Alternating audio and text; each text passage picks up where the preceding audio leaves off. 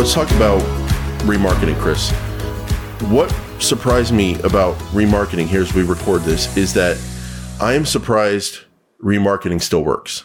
And I'm being facetious there because I'm not surprised it still works because it's remarketing. But I'm surprised in the sense that there's no drama with it. 2020, 2021, all we heard about was cookies. Don't hear about cookies so much anymore. But all we heard about was cookies, and Google's taking away cookies. This company's taking away cookies. Cookies are the past. Privacy, blah, blah, blah. And a lot of people were like, well, how are you going to do remarketing without cookies? And then I got on here and I said, who cares? There's still going to be remarketing. I don't care how it's done. That's not my business. They'll figure it out. And it seems to be like they figured it out because I don't hear about cookies anymore. I don't know if they're still there. I don't know if they went away. I could not care less. You said, it's not my business to figure out cookies. Could not care less. All I know is I run remarketing campaigns. I make sure it's real remarketing and just pure remarketing. And guess what? We get impressions and clicks and we grow our awareness. The search traffic gets better because people see us out there more on display. And we also get direct conversions oftentimes, not all the time, but oftentimes from remarketing. And it still works. It's still the same remarketing. I'm seeing similar performance as I did in the past. I could not tell you if there was a difference. I could not tell you if cookies are here or there.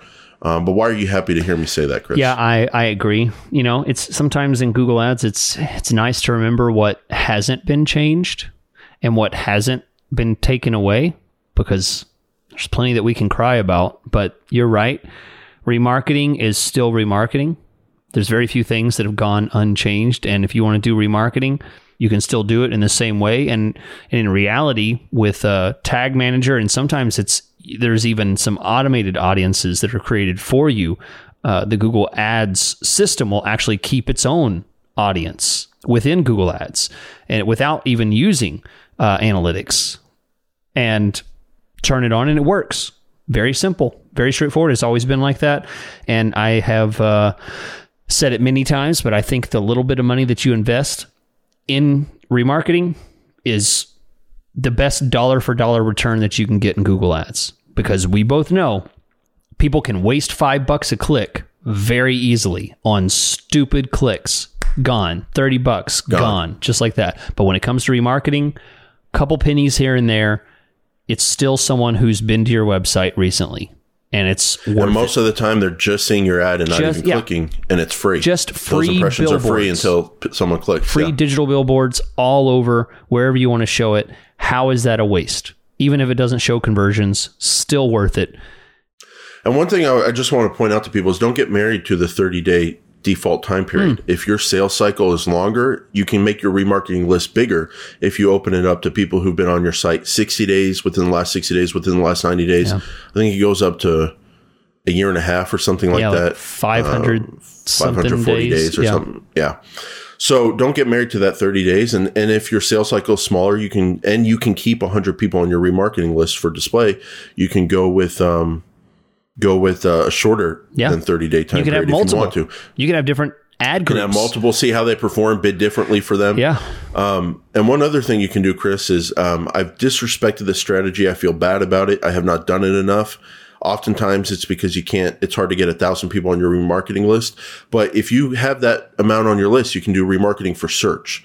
And then you can loosen up your keyword targeting, because you know those people, as long as they're searching for a topic that's related to your topic, they've been on your site in the last X amount of days. You can feel comfortable showing to them on those looser keywords. Strategy I learned from the great Chris Schaefer. That's me. Chris, I mean, this episode is inspiring to me. This episode is a genius episode that I created. Again, it's all about being humble. So humble, but yeah. It really is.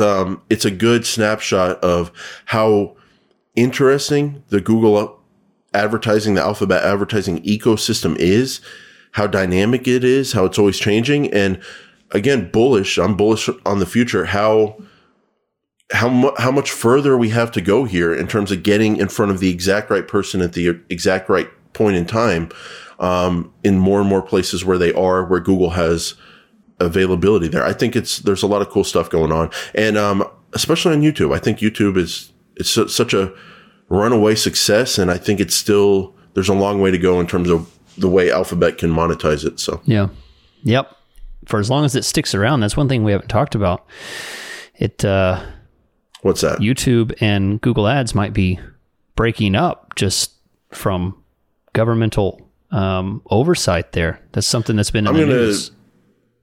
I don't think that's going to happen. I'm going to keep it positive. Okay. I think it makes sense for YouTube to be inside of Google Ads. But it helps us. It helps advertisers. It helps Google. It helps people on YouTube like us. We're on YouTube. You know, we make money from YouTube with ads and stuff. So I'm positive. I don't think that's going to happen. I'm going to keep it positive. Okay. I'm going You be to positive. create the future by being positive. Wow. And That's not a thing. I think we'll figure that out. You know, people that don't want it to be together, we'll sit down, we'll have a conversation. We're all reasonable. How are you involved with that? Exactly.